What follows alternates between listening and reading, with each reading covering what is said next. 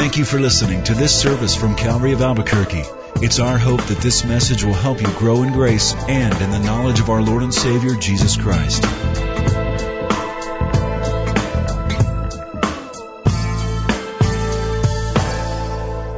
Let's pray.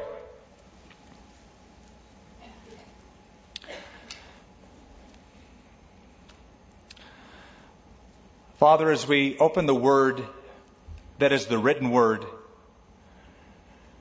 we're mindful that the very core of the Bible is the living Word, Jesus Himself. Foretold by the prophets, came into our time and space continuum, changed lives 2,000 years ago, made promises, is still changing lives 2,000 years later, ours included, and has promised to return one day. All of these truths we have touched on, we're reading about as we go through the Gospel of Matthew. And it's our prayer that you will deal with the questions that we've been pondering, the issues we have been wondering about. And I pray, Lord, more than learning information, we would experience transformation. That your word would be to us the joy and the rejoicing of my heart, as Jeremiah once said. Your words were found and I ate them, and they were to me the joy and the rejoicing of my heart. I pray that our attitudes would change, our actions would change, and the result would be great joy, as it was for Jeremiah. In Jesus' name, amen. Imagine what it would have been like to have been a Christian about 2,000 years ago or less in the Roman Empire. Back then, of the 120 million or so people that populated the Roman Empire, almost half of that were slaves. Something interesting began to happen. Many of the slaves started coming to know Jesus. The gospel was especially attractive to the downtrodden and the poor and those involved as being owned by slave owners. They came to Christ. Their lives began to change. They started treating their masters with dignity and respect. There was a new joy in that household. And then something even more interesting began to happen as time went on. Not just slaves, but slave owners started coming to Christ. Even royalty, royal slave owners. Paul alludes to those in the household of Caesar himself who had come to know the Lord. As now you have slaves and slave owners coming to Jesus Christ, discovering a mutuality among themselves, not treating themselves as slave owner versus slave, but as brothers and sisters together under one master, even Christ. It began to alter the socio-economic status of the Roman Empire. The Romans started becoming suspicious of the Christian community. They would be sending spies in to check this out, and as they did, filled with suspicion, they started leveling accusation after accusation against the early Christians. One accusation is that the Christians were cannibals because they alluded to the sacred supper, the Lord's feast, the Lord's supper, and partaking of the body and blood of Christ, those symbolic elements that brought them into fellowship with Him. So the accusation, they're cannibals. They're eating the flesh of this one they call Jesus. It's actually written about in much of the literature in ancient times. Not only that, but they were considered radicals. revolutionaries, because they wouldn't worship Caesar as Lord. They kept saying Jesus is Lord. And when once a year the Roman population had to give a pinch of incense before the bust of Caesar and say, Kurios Caesar, Caesar is Lord, they wouldn't do it. They would stand there and say, Jesus is Lord. And they spoke of Jesus, our King, who is coming again to rule and reign. So they thought, here's a group waiting for their ruler to come and take over the world, take over Rome. They're revolutionaries. Now, all of these were accusations. They were not true, but they were accusations nonetheless. Another accusation leveled against the Christians by Rome, oddly, was that Christians were immoral. Now, I say oddly because for any pagan Roman to say any Christian was immoral is laughable. They were so filled with lewdness in Rome and so immoral in their outlook and worldview and practice that to say Christians were immoral is so laughable. The reasons they called Christians immoral is because they had the thing before communion called the love feast, the agape feast. And so the false accusations by Roman spies is that, well, these are nothing more than drunken orgies. So they're immoral. That kind of persecution, that kind of accusation were the very things Jesus predicted would come upon those who would believe in Him. And He warns His disciples, as we saw last time in chapter 10.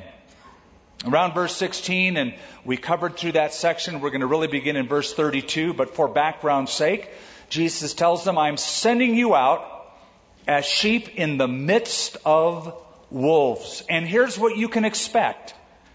You can expect to be hassled in religious circles. They're going to take you before the synagogues and beat you.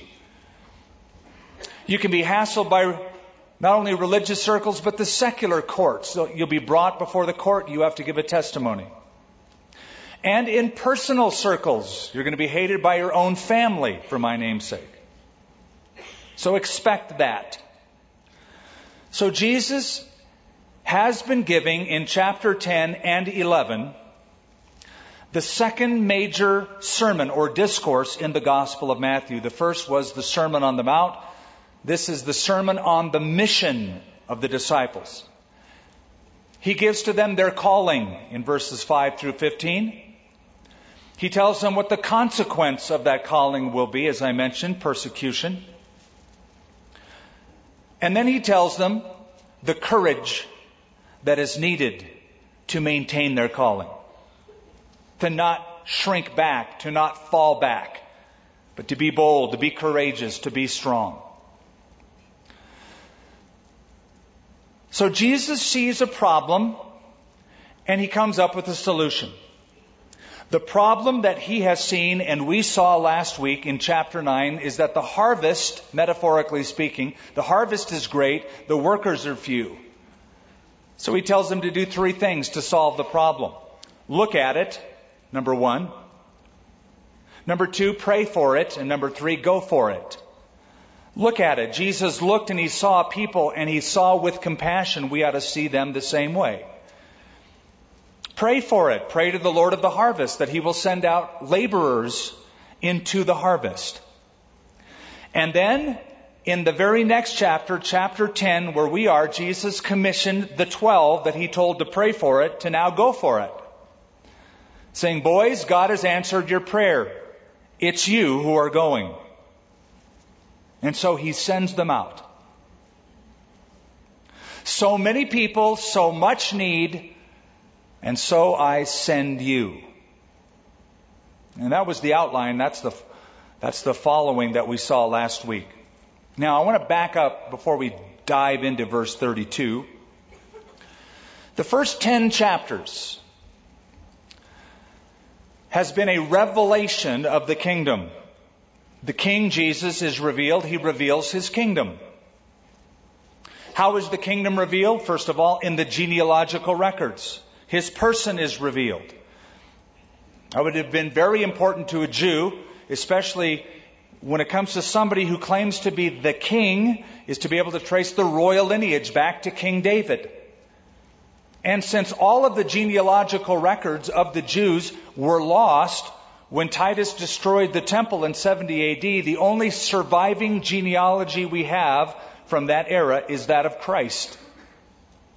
And he can be traced all the way back royally to King David. So he is verified in his person by that genealogical record. Then Matthew also reveals the king not only by the person of Jesus, but by the prophet of Jesus, John the Baptist. John the Baptist, the forerunner pointing his way toward Christ, the voice crying in the wilderness, prepare the way of the Lord. Furthermore, John reveals the king by the preaching of Jesus. Matthew 5, 6, and 7, the Sermon on the Mount, the sermon about the kingdom of God. Matthew then reveals the Messiah, the King, by the power of Jesus. 10 miracles we mentioned, one after another, where Jesus proves, just like the Old Testament predicted, that this is the King, this is the Messiah, this is the one God promised. And then finally, the King is revealed, the Messiah is revealed, the kingdom is revealed by the people of Jesus. The 12 disciples turned into apostles that he sends out to represent him and to represent the kingdom around Galilee. So we have in chapters 1 through 10 the revelation of the King. Now, when we get to chapter 11 and into chapter 12, I'm saying that so we have it as we approach now chapter 11. We have the reaction against the king. We've had the revelation of the king in chapter 11 and 12, the reaction against the king. As different groups, different cities will have their own ideas about Jesus. They'll react against him, including John the Baptist, who will have doubt as to whether this really is the Messiah or not. The cities of Capernaum and Chorazin and Bethsaida, who were indifferent toward him, the Pharisees who will be hostile toward him, and his own family who will be concerned that perhaps he's crazy because he's not eating. He's just been working so hard in ministry. Then in chapter 13, we'll have the retirement of the king as the king withdraws from public life and ministers to his disciples and gives them kingdom parables, stories about the kingdom of God. That will be followed by the rejection of the king. That will be followed by the resurrection of the king. So I've just sort of plotted for you and laid out where we're going in Matthew. Of course, not all of that tonight, just barely some of that. Verse 32 of chapter 10. Therefore, whoever confesses me before men, him I will also confess before my Father who is in heaven. But whoever denies me before men, him I will also deny before my Father who is in heaven. Outward confession is merely inward reflection. What you believe inwardly will eventually be demonstrated outwardly by what you say about Christ. There's no such thing as secret discipleship. Because eventually, discipleship will cancel out and destroy any secrecy.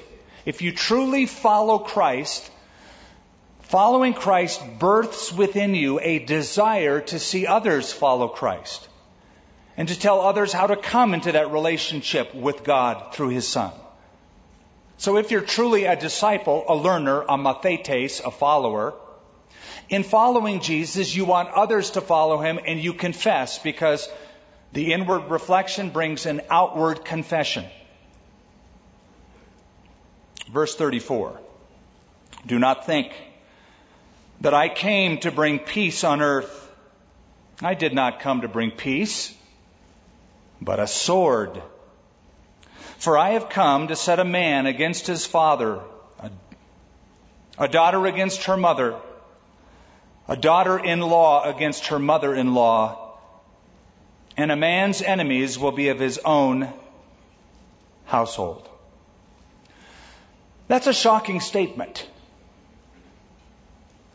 I was shocked the first time I read it. I read it and I thought, I can't be reading this correctly. Let me read that again. Don't think that I've come to bring peace on earth. I'm going, what? Wait a minute.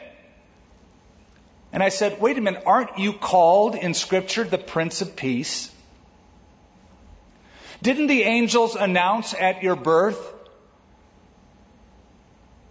there would be peace on earth, goodwill toward men? And here Jesus says, do not think that I came to bring peace on earth. I did not come to bring peace, but a sword. As much as I was shocked when I first read that, I imagine the disciples were utterly shocked when they heard Jesus say that. Why? Because their idea of the Messiah was that the Messiah will come and unify families and unify the lost sheep of the house of Israel and set up Jerusalem, Israel, the Jewish people, as paramount and rule the world from Jerusalem, overthrowing the enemies of Israel. That's what the Messiah, according to the Scripture, will do. And here Jesus says this. This is not what they expected to hear. Now, it's not that Jesus is saying, my aim and my goal and my motive is to deliberately divide people. He is simply stating honestly the effect of Jesus in a family, the effect of the gospel in a culture. It will divide. That's the effect of it. Ultimately, the Messiah will bring peace. Intermediately, the Messiah and the gospel will bring division. One day he will bring peace. He'll bring peace inwardly if you receive him. He'll bring peace ultimately when he rules and reigns over the world. In the intermediate time, however, there is division. And in quoting a scripture, I've come to set a man against his father, a daughter against her mother, and a daughter-in-law against her mother-in-law, and a man's enemies will be those of his own household. Some of the hardest people that you will ever have to share the gospel with, to witness to, is your own family members. Have you discovered that? And that's because you grew up with them. They know you. And when you tell them, I'm saved, I'm going to heaven, it implies to them, well, they're not saved and they're not going to heaven. And they're immediately thinking, what, do you think you're better than I am? Who do you think you are? I know you. And if they're older than you, I was the youngest of 4, they said, we helped change your diapers, kid. You're not better than we are.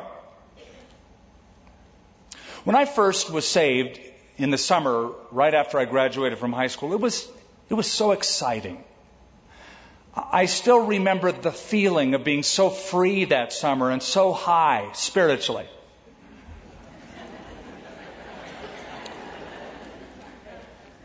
I was living up in Northern California, up in the San Francisco Bay Area. I decided to go back down home to Southern California because I heard of a church down in that area that I wanted to get involved in, because I thought I don't know any Christians. I didn't really know many people up there. This probably isn't the best place to be nurtured spiritually. I went back down south. I wanted to get in touch with my family, share with them what happened, share with my friends. And as exciting as it was to come to Christ, to reintegrate with my family now that I'm a Christian wasn't that exciting. It was very difficult. I expected them to understand and share my excitement. They did not. Suddenly I discovered we don't have a lot in common anymore. And I remember the afternoon when my father said, you can't read your Bible anymore in this home. And you can't go to that crazy church down the street. I went into my room and I wept. I'm thinking, I've given my life to Christ. I'm under the kingship of King Jesus. Why is this so difficult? I had started to read the Gospel of Matthew. And it was that day that I came across this section. And as shocked as I was comforted because I understood this is the effect of what has happened to me in my family.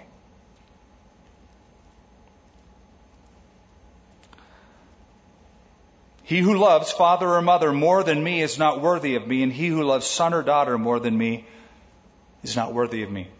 I've always appreciated the honesty of Jesus. He doesn't try to pull one over. He doesn't try to pull the wool over your eyes or sell something really cool and really big, and this is the greatest. It is the greatest. It is really cool. It is really big. But he wants you to know the whole scoop. This isn't the gospel of the hot sale or the irresistible deal. It's the gospel, the good news. With the good news comes bad news. Because not everybody buys into the good news. You love Jesus. He changes your life and saves you. That's good news. Not everybody does. That's bad news, and they'll make it bad news for you.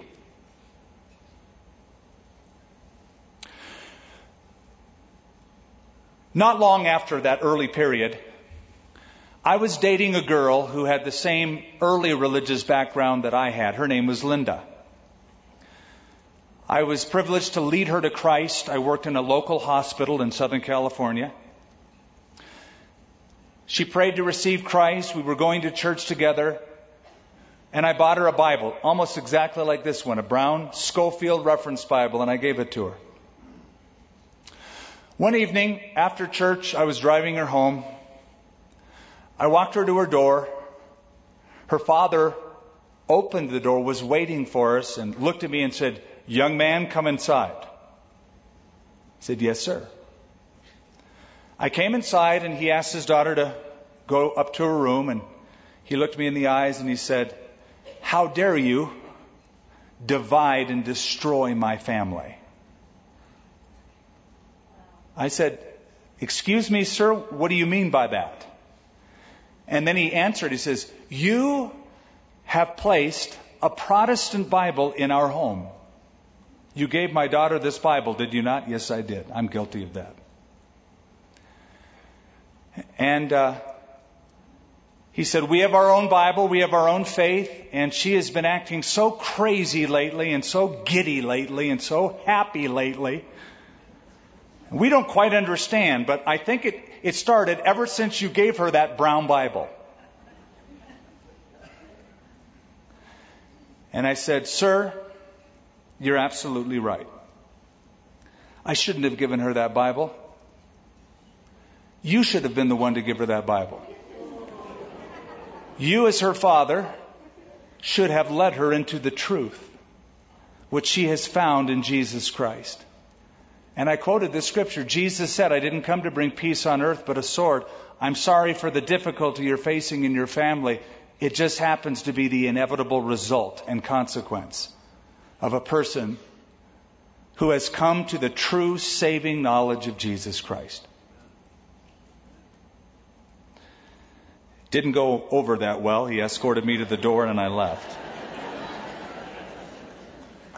But verse 37, "He who loves father or mother more than me is not worthy of me, and he who loves son or daughter more than me is not worthy of me."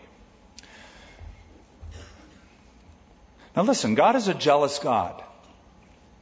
He loves the family. You know who invented the family? Yeah, he did. It was God's idea. "For this reason, a man will leave his father and mother, be joined into his wife. The two will become one flesh." It was his idea. But the family was never to be the number one on the list of personal priorities in your life. Now, I do thank God for the focus and the emphasis that has been on the family in the Christian church, and the many resources that are available for fathers to love their children and for husbands to love their wives and wives their husbands, etc. The training, the parenting classes, the marriage courses, all of that is essential. And as important as that is, we can never place our family above God. And sometimes people think, well, that's my number one priority is my family. That sounds noble, but that's not true. If you're a Christian, your number one priority must be obedience to the Christ who was obedient enough to go to the cross for you and I. That's number one. Years ago, a man that used to play at our church, who has gone to heaven since, Keith Green, wrote some great songs. Wrote a song called I Pledge My Head to Heaven for the Gospel. And he had several verses. In other words, I pledge myself to heaven, I pledge my wife to heaven, I pledge my son to heaven for the gospel. But in the verse where he said, I pledge my wife to heaven for the gospel, he says, as I told her when we wed, I'd surely rather be found dead than to love her more than the one who saved my soul. In other words, when we got married, I told her my priority is to love Jesus more than I love you. And in loving Jesus more than I love you, He will provide me enough love to nurture you, to be committed to you. And we'll both draw closer to the Lord Himself if we keep that in view. And he, verse 38, who does not take up his cross and follow after me is not worthy of me. Now, we find here in that verse the very first mention in the New Testament of the word cross. So I always like to bring up the rule of first mention. The first mention of the cross in the entire New Testament is in this verse. Jesus mentions it. The question is, what does he mean by taking up your cross and following Jesus? And I ask the question because I've heard an implied interpretation as they'll say, well, this is just my cross to bear. Have you ever heard that? In other words, the trial and the hardship that I face, that's my cross that I have to carry. That is not what Jesus is referring to. When somebody says, well, we all have our cross to bear, I have my cross to bear, I often say, well, what's your cross to bear? They might say, my husband. That's not what Jesus meant by that. It doesn't mean trial or hardship because Jesus faces many trials and many hardships before His own cross. To anybody in the audience who heard Jesus speak these words, they would have known exactly what He meant by the cross. That was the method of Roman torture and execution, something that Jesus will literally face in His lifetime. It will be the cause of His death. He'll be crucified on a Roman cross. It was, in those days, as we have mentioned in our series on Sundays, on the weekend, the prisoner had to carry either his own cross or a part, the upper patibulum, the part of the cross, to the place of execution. You had to carry it. So when Jesus said, if you're going to follow me, you have to carry your cross, Jesus, knowing that He is going to go to the cross as an act of obedience, that He's going to die the death as an act of obedience to His Father, He's simply saying, if you're going to follow me, you need to die to your own ambition and perhaps even your own comfort. It's a death to your own agenda. To go to the cross means to live a life of obedience, just like Jesus lived a life of obedience that caused Him to die on the cross. And I say that we know it's interpreted that way, and it doesn't just mean trial or hardship, because notice, Jesus said, he who does not take up his cross and follow after me. To take up your cross, the other part of that is to follow after Him, and that implies obedience. He who finds his life will lose it. He who loses his life for my sake will find it. This is the paradox of the Christian life. You want to find your life? Then lose your life. You want to have the best? Then be willing to give up everything you have. Lose your life and you'll find life. That's the paradox of the Christian life. Paul the Apostle will state it this way. Those things that were gain unto me, I have counted loss for Christ, that I might know Him and be found in Him, not having mine own righteousness, which is of the law, but the righteousness that comes by faith in Christ. Those things that I thought were so important, I've counted as refuse, loss, trash, that I might gain something important. Life, the Christian life, is made up of choices. Moses had to make a choice, and the book of Hebrews tells us that Moses willingly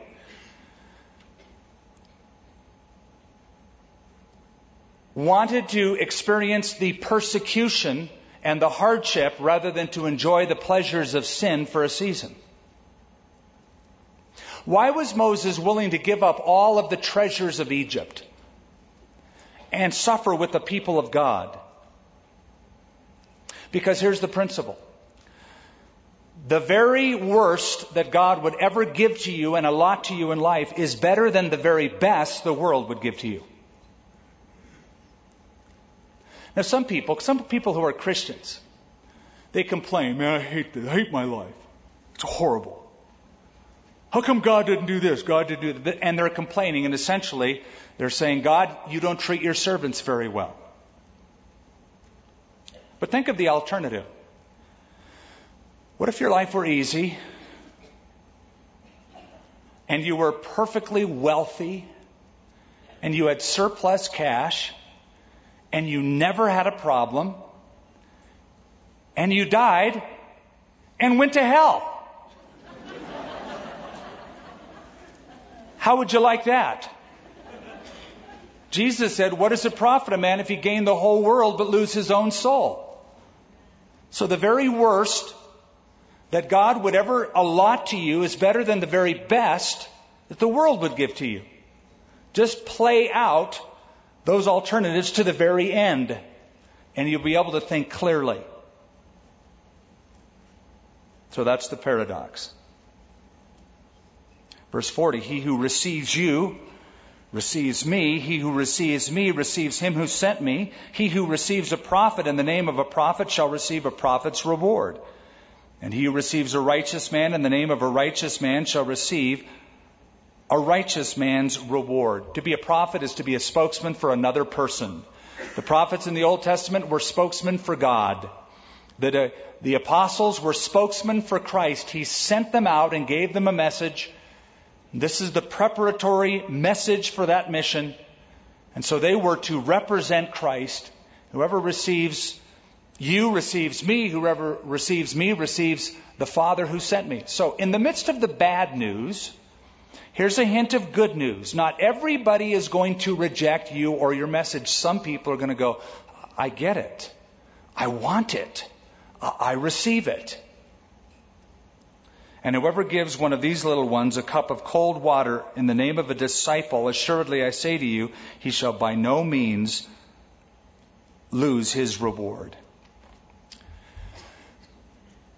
Even the darkest days of persecution in the Roman Empire provided some of the greatest days for revival during those dark days of persecution. In ancient Rome, the gospel spread. There's an old saying that was coined even back then, that the blood of the martyrs is the seed of the church. That wherever martyrs' blood was shed, more people and more people and more people came to faith in Christ. If you look in more modern times at China, when there was a great persecution after the government cracked down years ago upon them, that's when the church had its greatest growth. And the result of that, the repercussions of that, are still felt today. So, that's why I'm so excited about the days in which we live. Because I've been thinking, and we as Christians, every time the election season comes along, I watch Christians get really nervous about who's going to occupy the seat of the kingdom. As if everything is determined by that. I'm not saying it's not important, and I'm not saying don't get involved. But Jesus said, my kingdom is not of this world. And in the book of Isaiah, he said, in the year that King Uzziah, a good king, died, I saw the Lord sitting on the throne, high and lifted up, and the train of his robe filled the temple. In other words, when a good leader was lost and bad leaders filled their place, and I'm freaking out, and so is everybody else, That's the year I got a vision that God is on the throne. He's still in charge. He's still sovereign. So I'm excited as the days get darker and darker. I'm excited for what might happen with the gospel. And as persecution has already come and will come harder to Christians in this country, I'm glad for a couple of reasons. Number one, it's going to separate the chaff from the wheat. All the hanger-oners, all the superficial ones, they won't be able to stand up to it. They will not want to be named among Christians and name the name of Christ. So they're going to fall by the wayside, meaning all the true believers are going to be left and the church is going to be stronger. And the darker it gets, the brighter the light will become. They used to say in World War II in Europe, when all the lights went out in Europe, that you could see somebody light a cigarette, a match from a cigarette, miles away, because it was so dark. And the darker it gets morally, the darker it gets spiritually, the more our light is able to shine. So, the best days are yet to come. Now, chapter 11. Now it came to pass, when Jesus finished commanding his 12 disciples, that he departed from there to teach and to preach in their cities. So Jesus has just given to his disciples a message, sending them out as apostles. He sends them on a mission. He tells them the call to the mission. He tells them the consequences to the call. He tells them to be courageous in the midst of the consequences. And now we have the confrontation because of the call. There are different reactions to Jesus himself and to the kingdom of God as Jesus has come to give it. And when John, he's number one, John the Baptist, when John had heard in prison about the works of Christ, he sent 2 of his disciples and said to him, "Are you the coming one, or do we look for another one?" Now it says John was in prison. Why was he in prison? Because he was gutsy, man. This guy was unreal. This guy didn't back down for no one or for nothing. It's almost like, here's a chance to get in Herod's face and I'm going to take it. He was just this edgy, unafraid, prophetic voice. So, the Tetrarch of Galilee was Herod Antipas. Herod Antipas wasn't happy with his wife, so he dumped his wife. But he took a liking to his brother Herod Philip's wife, named Herodias, persuaded her to leave him, and Herodias and Herod Antipas got married. John the Baptist felt, even though Herod was an unbeliever, that he needed to say something and publicly rebuke Herod because he's bringing defilement upon the Jewish homeland. So he rebukes Herod. And Herod has him put in prison. According to the records, he's put in a prison called Macarius. Macarius is in present-day Jordan, 5 miles east of the Dead Sea, 9 miles south of the Dead Sea, in the middle of nowhere. As John is there in prison, he's no doubt thinking, he's processing. As he's thinking and processing about Jesus the Messiah, after all, it was John the Baptist who said to his disciples, his own disciples, when Jesus came, he said, "He must increase, I must decrease." In other words, he's the one, follow him. I need to step out of the way. I'm not even worthy to tie his shoes. He's the dude, he's the guy, follow him. But being in prison, he begins to doubt. Is this really the Messiah? After all, the prophets, especially Isaiah, the one that John the Baptist took most of his cues from, Isaiah the prophet said he's going to open up the prison doors and set the captives free. I'm still in prison. He hasn't helped me at all. One of the signs is he's going to do that. Now, I'm speaking as John the Baptist.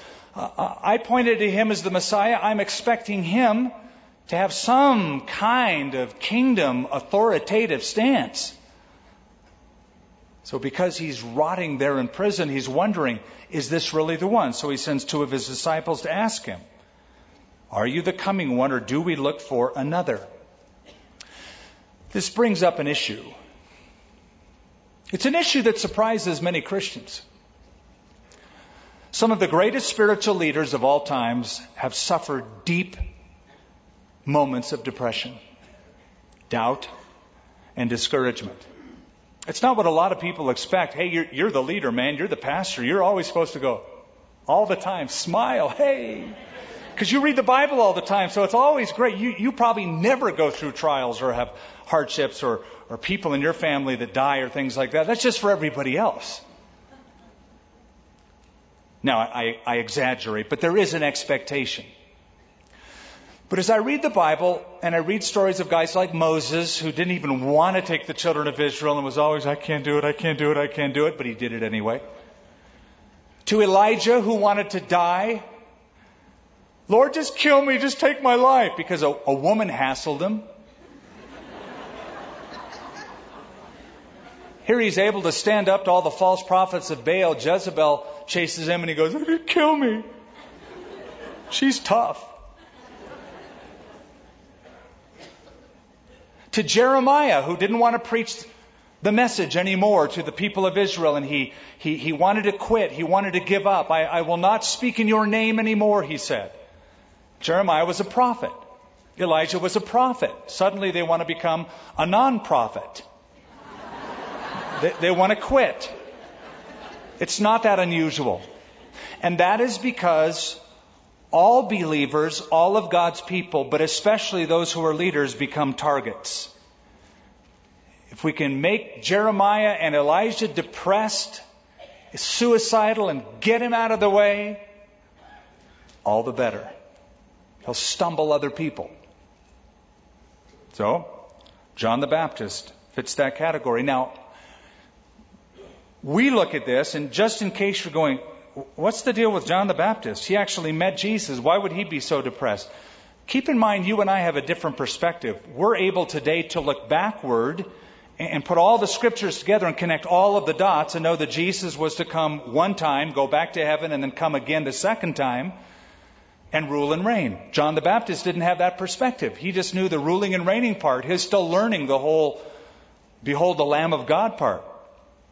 He's wrestling with it. He didn't have the same perspective that we as New Testament believers have. So Jesus answered and said to them, go and tell John the things which you hear and see. I like that. I could preach a whole message on just that little phrase. What you hear and see. That is basically a witness. That's what you're called to do. That's what I'm called to do. Just tell people what you've heard and what you've seen. You go, well, I don't know very much, but you've heard enough and you've seen enough to tell anyone the essentials of that. That's your testimony. You've heard enough truth and you've seen enough changed lives that you have a message. Just tell them that. Just begin with what you've heard and what you've seen. And Jesus elucidates. The blind see. The lame walk, the lepers are cleansed, and the deaf hear, and the dead are raised up, and the poor have the gospel preached to them. Now that's language John the Baptist, or John the Baptizer, could understand. Because John, reading the prophet Isaiah, and reading passages like Isaiah chapter 35, which speak of the kingdom of the Messiah, and all of these things that Jesus says he has done are mentioned in it. Go tell John that. And blessed is he who is not offended or scandalized because of me. As they departed, Jesus began to say to the multitudes concerning John, what did you go out into the wilderness to see? A reed shaken by the wind?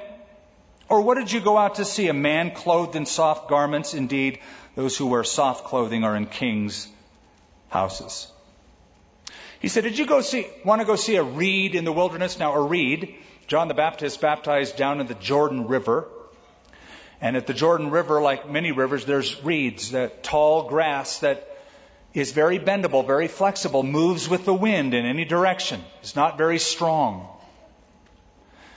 Did you go down to the Jordan to see John like one of those reeds just blowing in the wind? So when the Pharisees would come, he would just sort of blow in their direction. And when the people thought something else, he would blow in their direction. That's not John. That's hardly John. John was pretty unbendable, right? Inflexible. This is truth. This is black. This is white. This is heaven. This is hell. He is hardly a reed. He's hardly some bendable, pliable, moldable person. He's obedient. James said, a double-minded man is unstable in all his ways. And that was hardly John the Baptist. Jesus continues in verse 8, did you go out to see a man clothed in soft garments? Now, what did John the Baptizer wear? Camel's hair. And not like a camel hair coat like we have today. Like, ooh, that's so nice and soft. No, this was like camel hide with fur, really rough. Eating bugs. He didn't live in posh surroundings, but it was a life of self-denial. But what did you go out to see? A prophet? Yes. I say to you, and more than a prophet, for this is he of whom it is written, behold, I send my messenger before your face, who will prepare your way before me. Now he's quoting Malachi chapter 3. Not only was John a prophet, John was a prophet who was fulfilling a prophecy made about that prophet. He's more than a prophet. He's one who is fulfilling prophecy. Assuredly I say to you, among those born of women, there has not risen one greater than John the Baptist. But he who is least in the kingdom of heaven is greater than he. Boy, that's quite a statement, isn't it? Basically, of all the people who have ever lived, nobody is greater than John the Baptizer. There's been a lot of great people who've been around, who have made great achievements, scientific achievement, monetary achievement, political achievement, spiritual achievement. And this guy is greater than anyone ever born? How could that be? Because if greatness were measured by worldly standards here, wealth, education, prominence, John wouldn't fit in any of those categories. And by that standard, neither would Jesus. No formal education, no monetary wealth. John didn't invent any really cool thing out there by the Jordan River. Why was he great?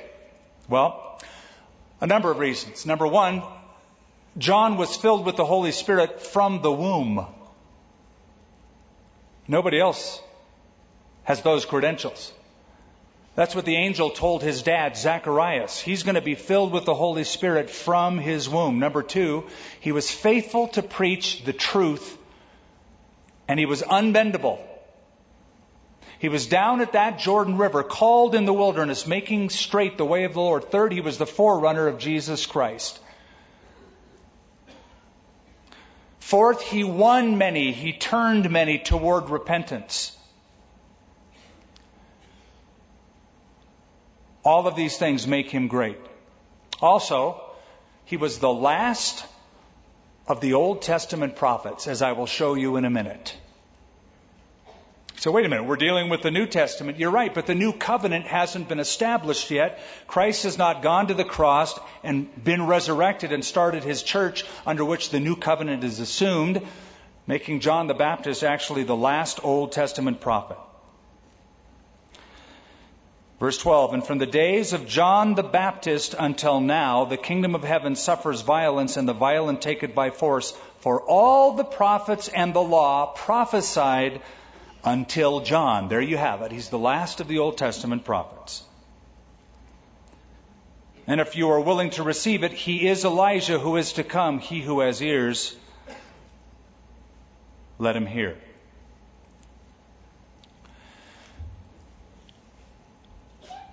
We have some interesting language here. And they'll bring up some interesting questions, so I want to cover them in case you're thinking, I better text him a question because he didn't answer that. So I try to anticipate this. Jesus said John the Baptist is greater than anyone ever born, but then he says, but he who is least in the kingdom of heaven is greater than he. Boy, what does that mean? Well, certainly it doesn't mean that those in the kingdom of heaven, the least in the kingdom, is greater than John the Baptist in character, because of the reasons I just mentioned. But when it comes to position, then even the least is greater than John. Why? Because John anticipated the kingdom, predicted the kingdom, pointed toward the kingdom, but he never was able to enjoy the kingdom. The new covenant wasn't established. John the Baptist died before the death, burial, resurrection, and inauguration of the church in power in Jerusalem. So he looked forward to it. Of course, he's in glory now, but even the least in the kingdom is greater in position than John, because John pointed to and anticipated, but never was able to enjoy the fruits of that which he anticipated. Verse 12. And from the days of John the Baptist until now, that's a short period, that's only 18 months, or thereabout, about a year and a half. From the days of John the Baptist until now, the kingdom of heaven suffers violence, and the violent take it by force. John the Baptist announced the kingdom of God. Repent, for the kingdom of heaven or kingdom of God is at hand. And when John preached, he evoked strong reactions in people. Verbal abuse by the spiritual leaders. Physical abuse by Herod Antipas and his wife Herodias. John the Baptist was attacked because of that controversial voice speaking about the kingdom. Now Jesus says, the violent take it by force. If you recall, in Jesus' ministry, it's recorded in John, when Jesus was in Galilee, they tried to take him by force and make him a king. They wanted to force this whole messianic kingdom with Jesus as the head upon Rome and overthrow the government. They wanted to make it a forceful political movement. That could be what Jesus means when he says the violent take it by force. Another way to look at it, because Luke's rendition, it says that people press into it. So it could mean that up until now, the kingdom of God is this irresistible, moving force. It just keeps on moving and keeps on going, keeps on penetrating. And those who are tenacious and are willing to stand for the truth, they're the ones that will be found in it. There's a couple of different takes on it. Not everybody has agreed to its exact meaning, so I'm throwing out a couple of different meanings. But look at verse 14. And if you are willing to receive it, he, John the Baptist, is Elijah who is to come. He who has ears to hear, let him hear. Now, what on earth does that mean? In fact, we read that and we go, now hold up here. I'm very confused, because Malachi does say that Elijah will come, Malachi chapter 4, before that great and dreadful day of the Lord, to turn the heart of the fathers toward the children and the children toward the fathers, lest I come and smite the earth with a curse. So the very last book of the Old Testament, in our Old Testament, the very last two verses predict the coming of Elijah.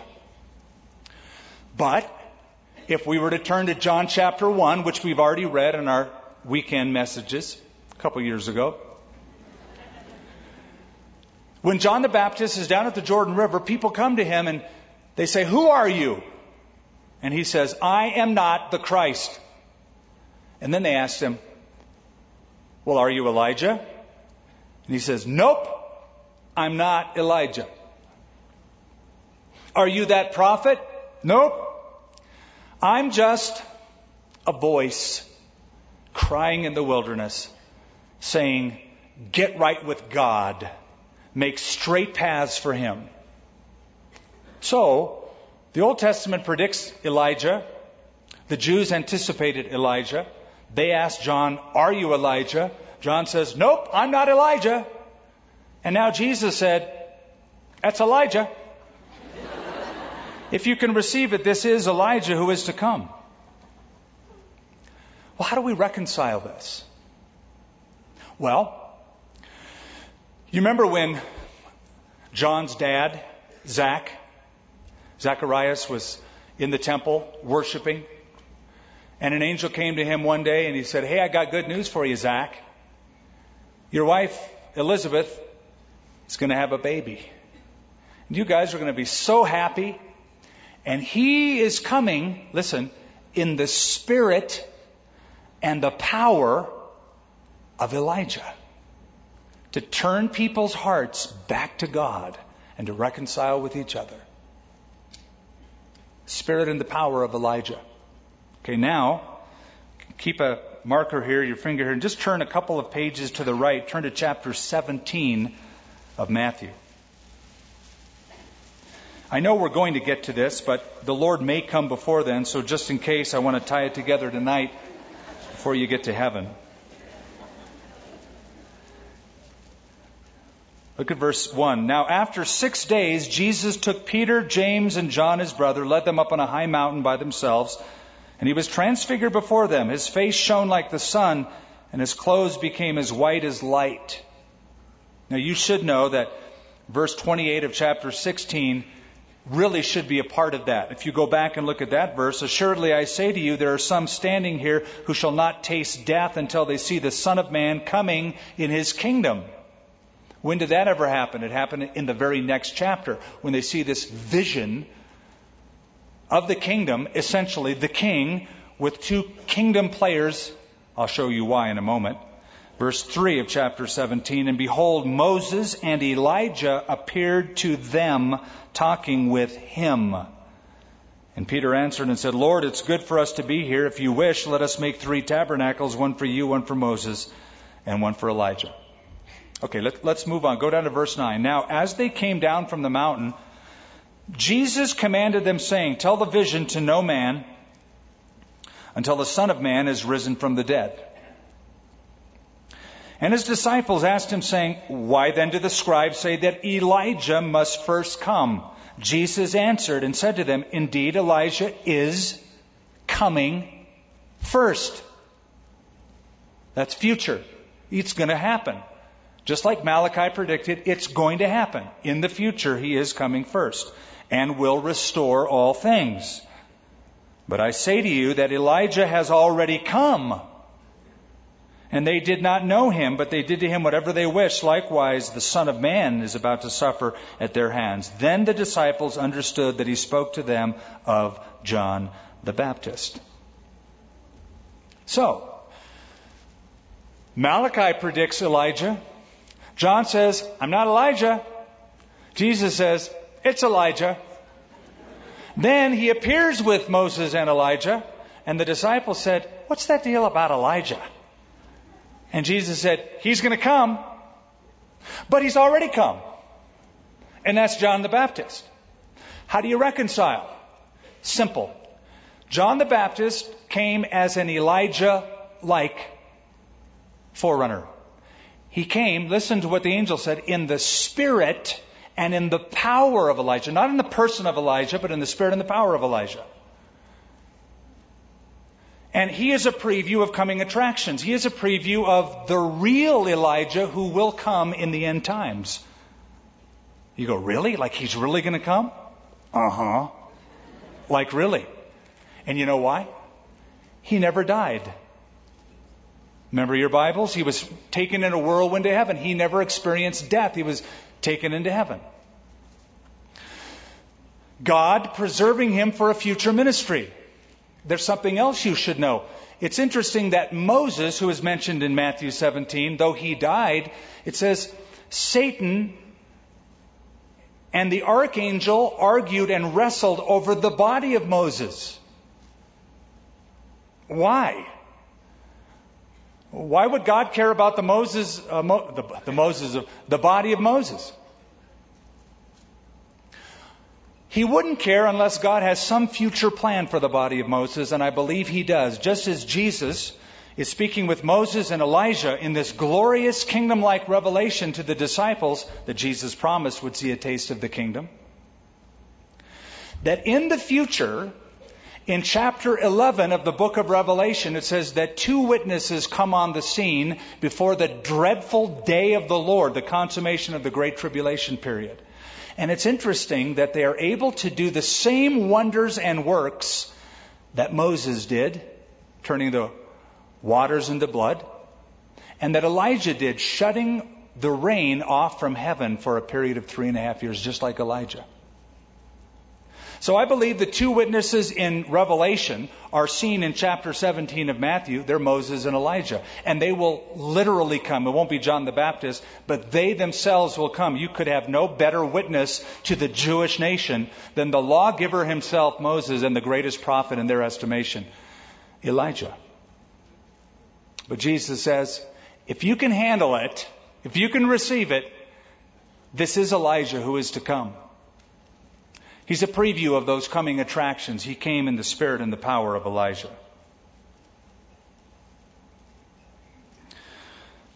He who hears or has an ear to hear, let him hear. But to what will I liken this generation? It's like children sitting in the marketplace and calling to their companions and saying, we played the flute for you and you did not dance. We mourned for you and you did not lament. For John came neither eating nor drinking, and they say he has a demon. The Son of Man came eating and drinking, and they say, look, a glutton and a winebibber, a friend of tax collectors and sinners. But wisdom is justified by her children. In other words, God's wisdom is demonstrated by changed lives. The people of Israel were basically, according to Jesus, like little kids, like little brats. The problem wasn't the message, the problem wasn't the messenger, it was the little brats. The Pharisees and scribes looked at John the Baptist and says, he's too harsh. He denounced us. With Jesus, they said, he's too much of a libertine. He has too much liberty. He's a friend of tax collectors, wine bibbers, and sinners. He eats with people like Matthew.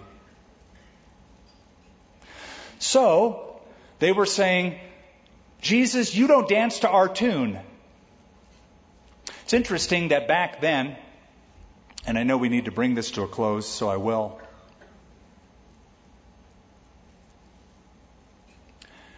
Back then, there were two games that the kids played in the marketplace. One was the game wedding, and the other game was funeral. Because those were the two biggest public feasts that they saw in their villages. It is said that behind the funeral marches, the kids would be behind mocking the people who were in the funeral. You know how kids are. They mimic their parents, and they often mock what adults do. So when people were the professional mourners were mourning, the kids would go behind the crowd. When it was a wedding and there was dancing and flute playing, the kids would go.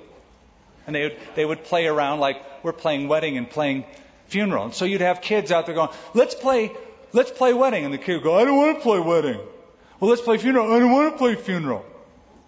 So what Jesus is saying is, you're like a bunch of spoiled brats in the marketplace. You're not happy with John the Baptist, his lifestyle, his message. You're not happy with the Messiah that he pointed to, his message, his lifestyle.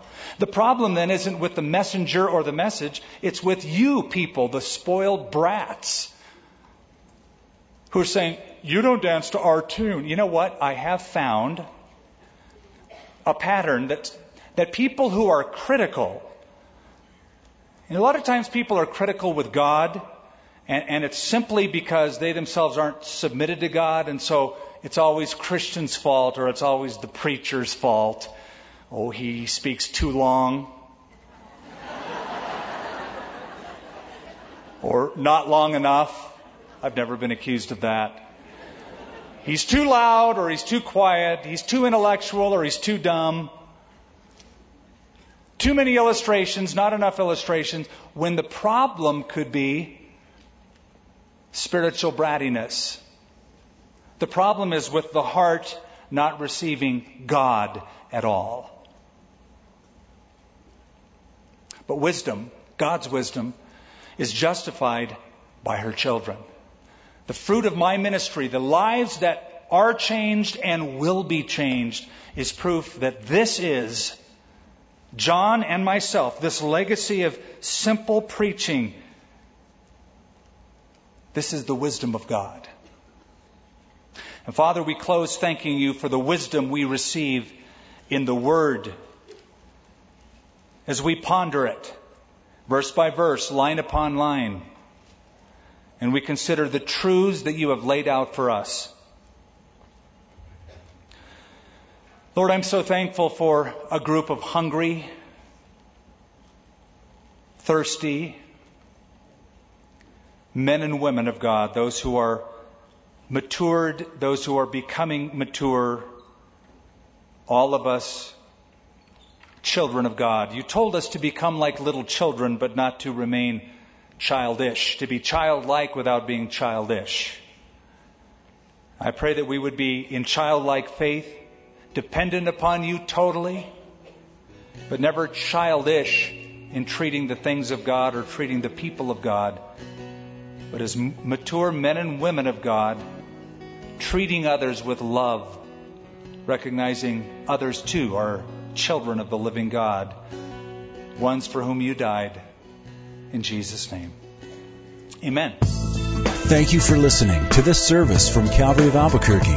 If you would like more information about what you've heard in this message or about Calvary of Albuquerque, please visit our website at www.calvaryabq.org. If you have made a decision to follow Christ or would like someone to pray for you, please leave a message with our Prayer Watch line at 505-344-3658. Thank you, and God bless.